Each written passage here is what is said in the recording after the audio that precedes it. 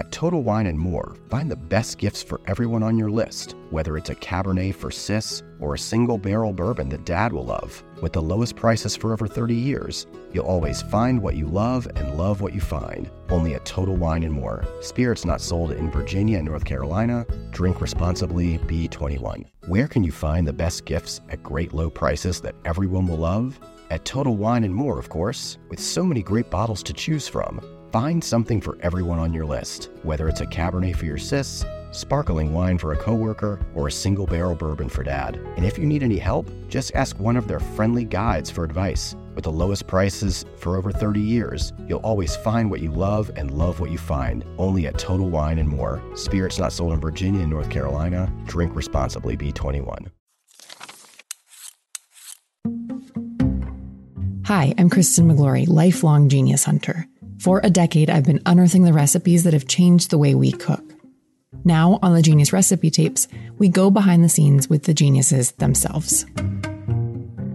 Today's episode is a really special one to me for a few reasons.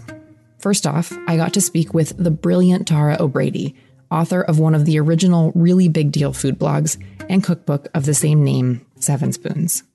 It was there that I first found the recipe for her basic great chocolate chip cookies. And only later did I learn that they've had wave after wave of popularity since the book came out in 2015 and have even been called the internet's favorite cookie. And for good reason. Like the name suggests, they are great and basic in preparation. The butter and eggs are cold from the fridge without waiting, and you don't need a stand mixer or any special equipment to make them. But the humble name will not prepare you for how perfect they taste. Crisp-edged and soft-bellied and rippled with chocolate in all the right places. Buckle up, cookie freaks. Tara is going to teach you so much about the science of what makes a great chocolate chip cookie in this episode. And the reason why I am especially excited to be talking about this recipe with you today is because this recipe, that is the epitome of what I've come to think of as a Simply Genius recipe, can be found in my new cookbook, Simply Genius, which after 4 years of work is finally launching today.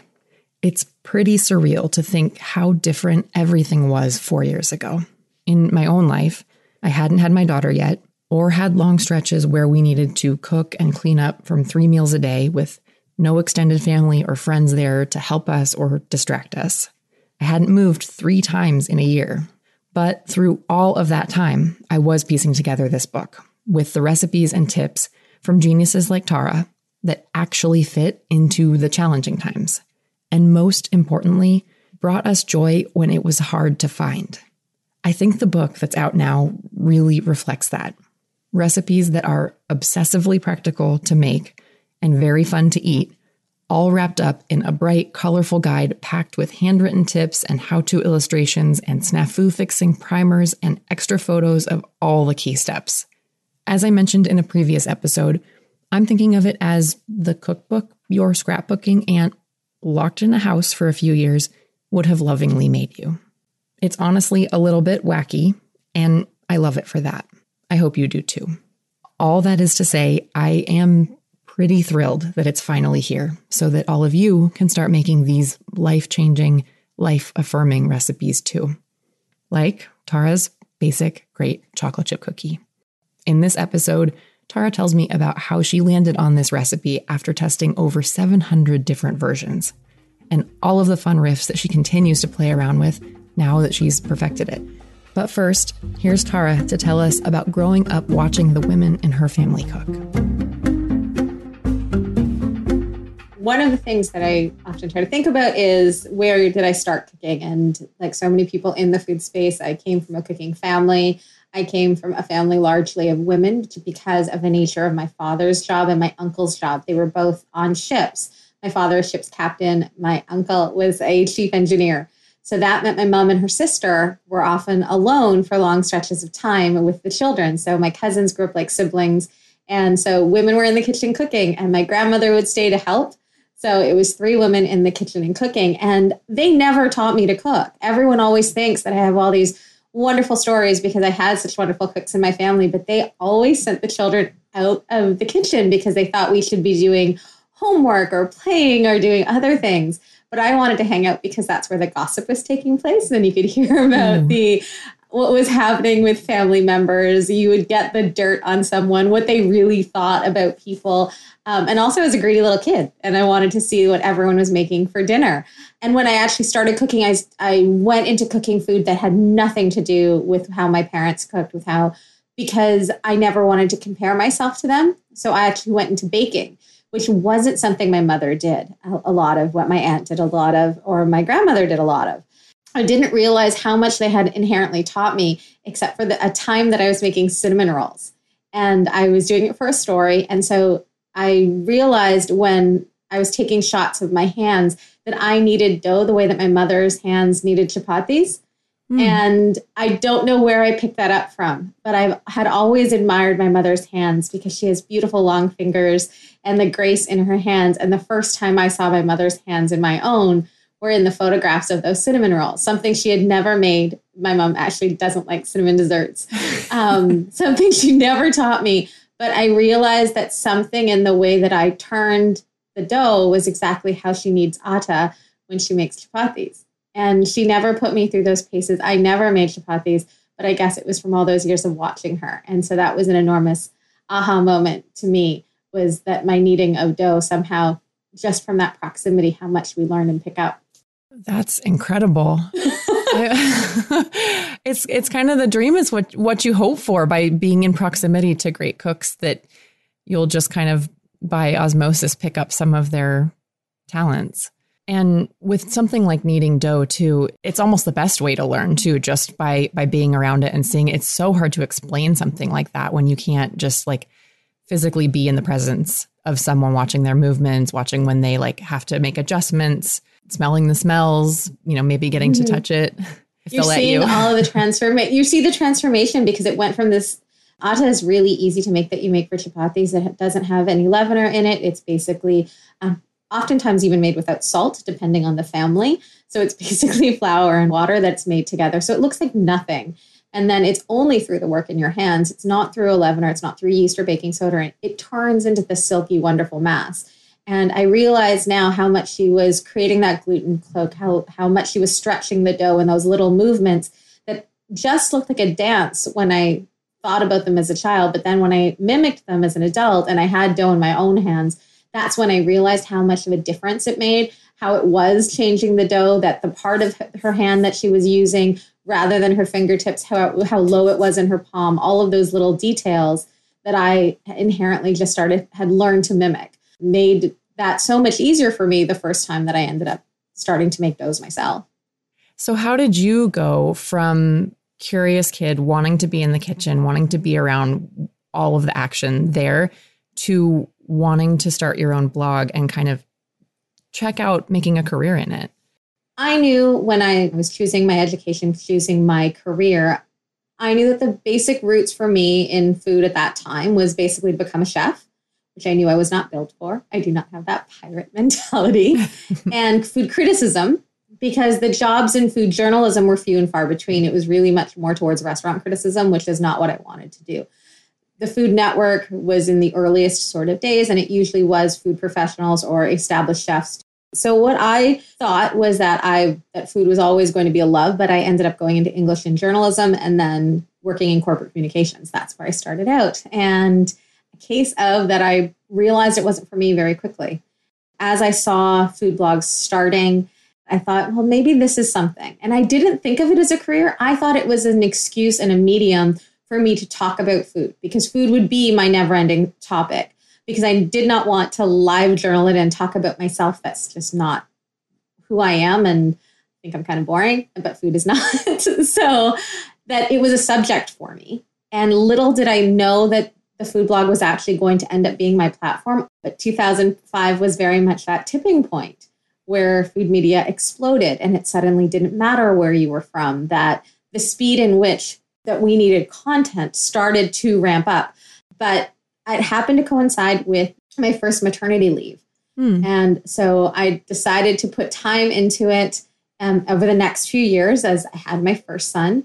And I never went back, because luckily some opportunities did start. The first thing was a magazine I will forever be grateful to Janine, who is the editor there, who was looking for food content for their launch issue of the magazine. And it did not matter that I was in Niagara and she was in Calgary, but gave me a food column. And it just freelance started from there. And so magazines reached out, started writing for a few different outlets, kept it up with the blog for a while. And then that turned into a cookbook. And then cookbook turned into television and turned into continuing to freelance with others. And the path of my career has had so many unexpected moments that it was a wonderfully fortuitous succession of events that sort of tumbled to take me along with it. And luckily I had the dexterity and the ability to follow that along. But if anyone was to map out my career, or if I had intended to map out my career, never would I have known, or would it have been possible for me to do so. I mean, I started out thinking I was going to be a name on a byline, if that. And suddenly now media has changed so much that the possibilities have just opened up in such a wonderful way. And I've been so appreciative of being able to take advantage of that. Awesome. 10 years after launching your blog, you come out with the Seven Spoons Cookbook, which is where your now famous basic great chocolate chip cookies were published. First off, just to kind of like set the scene, or when was your first relationship with a chocolate chip cookie starting to form?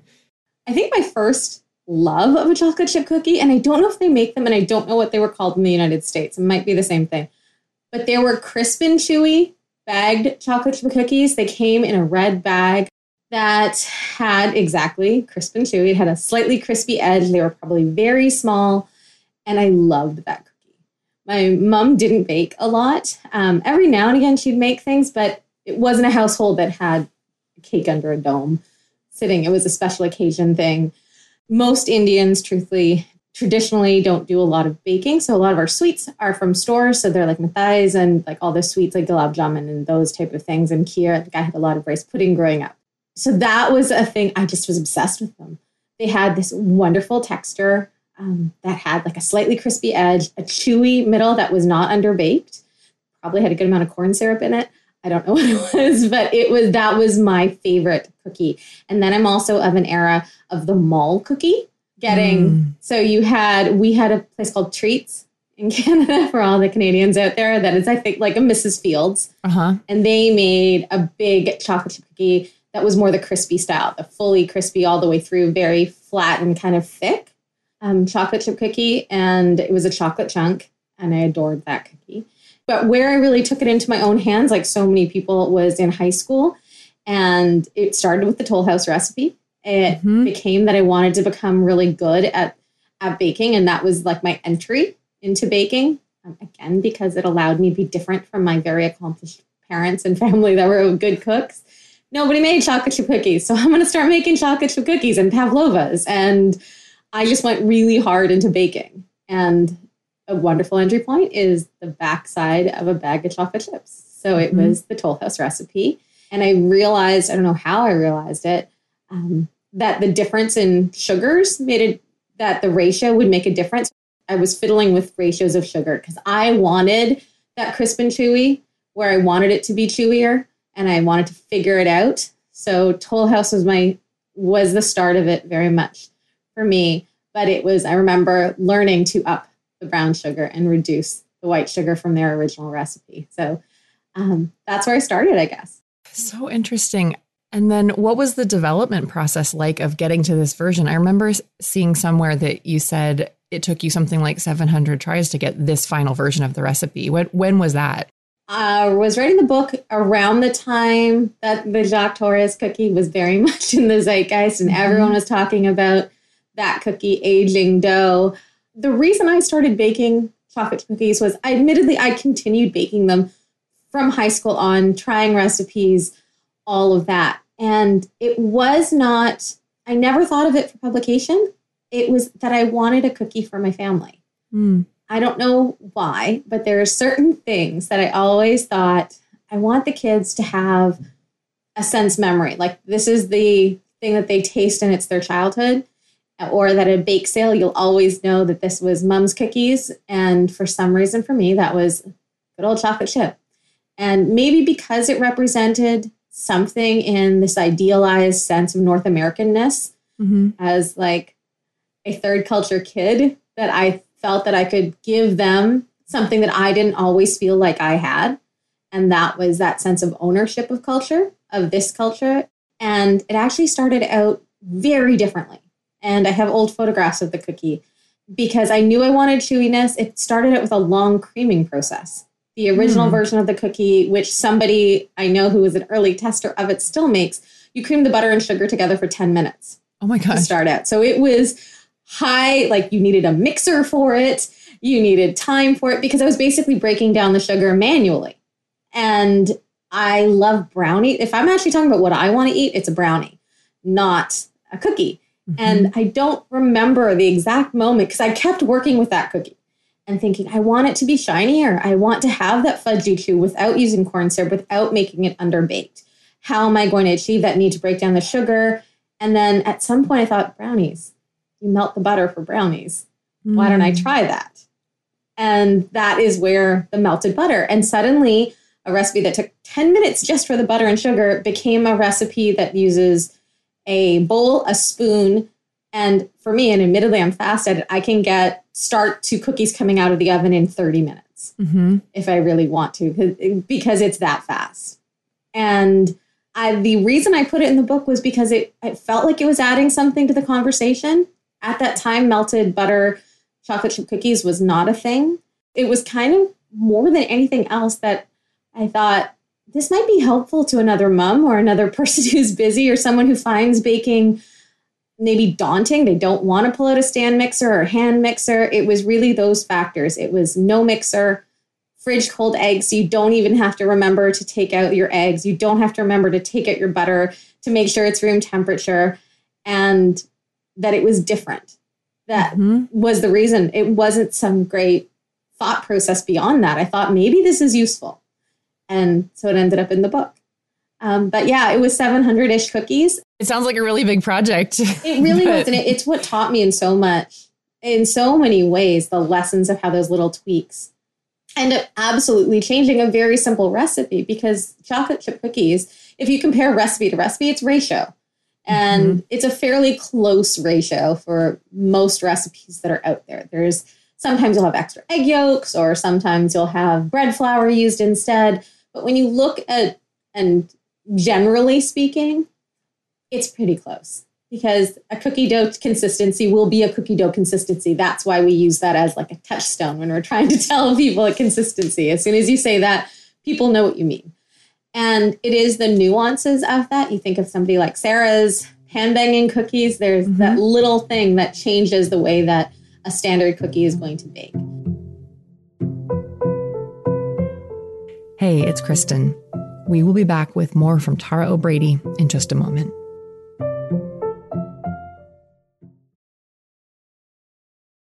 You reach for the top olive oils and invest in the best pans. But in the kitchen, how well do you care for your greatest tool, your hands? When mine take a beating cooking and cleaning, which is often, I use Bag Balm to work its wonders on my poor, distressed skin. Created 125 years ago on a Vermont dairy farm, their soaps smell great and clean hands without stripping moisture, and their fast-absorbing lotion means I can quickly get back to cooking. Treat your hardworking hands to Bag Balm, every chef's best friend. Use code FOOD52 for 20% off your order on bagbalm.com. Good through 2024.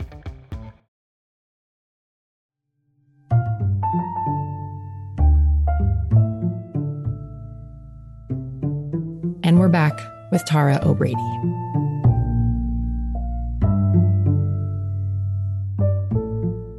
Do you feel like there's one thing that makes your cookie work with melted butter, whereas like the Toll House cookie, if you melted the butter, it wouldn't quite work? Or do you feel like it was the aggregation of all those tiny little changes that kept moving you forward to the cookie that you have that does work well with melted butter?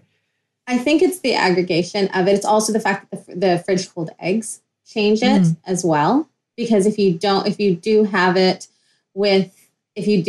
room temperature, it doesn't bring the temperature down of the butter well enough. And yet at the same time, you don't want the butter to have re-solidified too much. If it's too cool, it won't have the same effect on the sugars, because we need that liquid. We need the water that's available there. And that's also the difference of it not being a brown butter cookie. So I think it's really that it's all those nuanced little changes. It's also that ratio of brown sugar to white sugar as well, because of how brown sugar will behave with a melted butter is different. So what would you say are the the keys that you think make your cookie the way that it is, the way that you wanted it to be, with the crispy edges and the chewy centers? Like, what are the things that you really don't want to miss in this recipe as you're making it? Admittedly, I think everyone that you talk to probably talks about if you always scale your ingredients. That's so often when people tell me my cookies came out too cakey, it's usually because they're using volume measurements on their flour. And so I'll always say that. I think that's not specific to my recipe. That's specific to baking. For this recipe, I think the keys are making sure you do not overheat the butter. If you are starting to brown it, adding that, you can just go measure it afterwards. And if you've lost volume in it, add the water back to bring it back to volume. That will work. And so that's something to do, because you're basically looking for butter that's actually melted and not starting to crackle. When the butter starts crackling and steaming, that's when you're losing moisture from your butter. So we want like the lowest flame possible. If you don't achieve that, add the water back. So making sure you don't lose moisture in your butter, I'd say, is number one. The dough should never, some people will say that the dough looks chalky to them. And if that's the case, it's usually that they've overpacked their flour or they've cooked the water out of their butter. So those are those two. I do think my cookie behaves better with chocolate bars or fèves or unstabilized chocolate. So as you know, that Chip-Its, any sort of chocolate morsel, they frequently have stabilizers which allow them to retain their kiss shape. And once again, thinking about what's happening to a cookie when it's baking, as it heats, that melting action that happens when you have unstabilized chocolate. So bar chocolate can be baking chocolate, doesn't have to be fancy chocolate, anything that will actually melt and puddle. It's the force of that that's, again, going to help the cookie spread. And one of the things I love about my cookies is that when you break it apart, you get a stratum. You have wonderfully delineated layers of dough and cookie and dough and cookie. And that is because of the rivulets that sort of make their way through of the melting chocolate. But what's more, there is actual force to be had in melting. Think of it as it expands and puddles. The cookie expands and puddles. And I love that, because that's what gives you this like wonderfully big cookie, but it gives a flat cookie but that still has a bit of height to it. So chopped chocolate, that, and then shaping. Again, making sure that after you portion it, I usually use a disher for ease, is that always to roll it into balls. And that, again, will help you with the shaping of your cookie. They come out beautifully round that way. You can always reshape them if necessary, but also, again, making it into like a quick little roll of balls. This is for those that have children. That was always a great job, was I'd have one just dishing them out, and then the other one would roll them because they'd had practice from Play-Doh, and you just roll them out that way. But you want this cookie behaves better for what I'm looking for if it's been rolled into a round ball, and that way also will give you that wonderful spread and size of cookie. Amazing. You've made this cookie so many, many, many times over the years, and I've seen that you like to play around with different mix-ins, different flours. What are your favorite ways to riff with this recipe? I do love adding whole grain flours to it. Rye flour is really fantastic in the cookie. Another one I love doing is I do a marshmallow cookie that a lot of people seem to get very excited about. And I have a secret to that I haven't told anyone, but I'll tell you, is instead of using marshmallows, I use marshmallow fluff. Frequently, you'll see marshmallow cookies that use marshmallows. Again, I don't want stability. I want a cold cookie that when you pull it apart, if you use actual marshmallows, when you pull a cold cookie apart, it's just a solid marshmallow. You know what a marshmallow is like in a bag? It's stable. What I do is I use a cookie scoop or like a disher, and I take a bit of dough. I love that I'm giving you the secret. Oh my gosh, world's first. Make a well in the middle of your disher that has now been lined with sort of like a cookie dough cup in it. And then I take a smaller disher or spoon and I scoop marshmallow fluff in the middle and then put more dough on top. So you have it enrobed in cookie dough, ensconced in its cookie dough, and then bake it that way. So it's actually marshmallow fluff filled cookies rather than a marshmallow filled cookie. And the difference is astounding because as it melts, it does the same molten action. It spreads your cookie out. And then my other secret is that they come out of the oven and then it doesn't burn, which is great because frequently marshmallows will burn when they have surface contact with your cookie sheet. This way, it's buffered by that cookie dough bottom. Some might peek its way out, but beautifully so.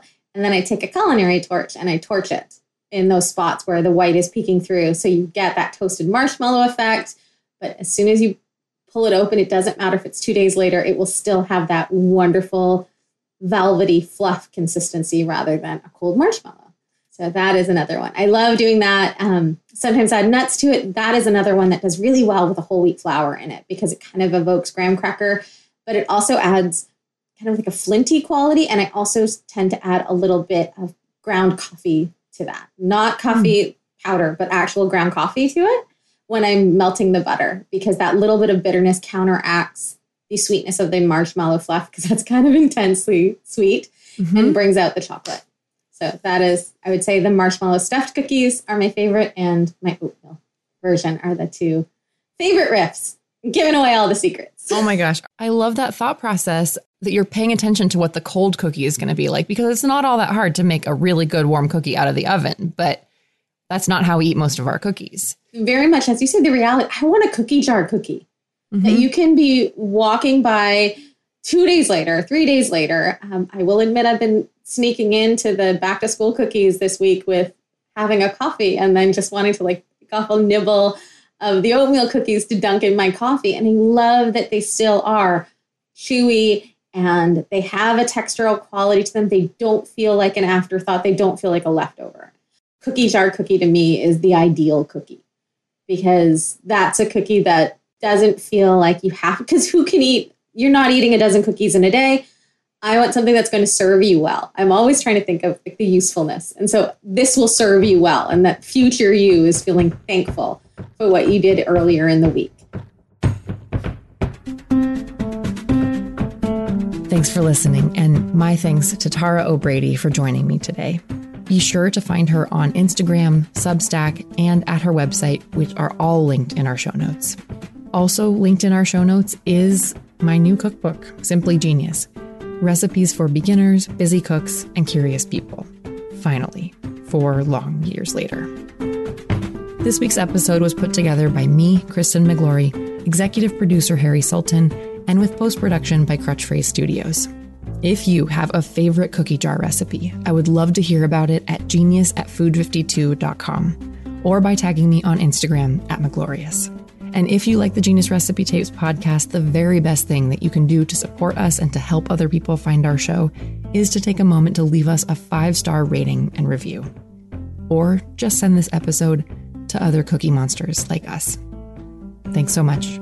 Talk to you soon.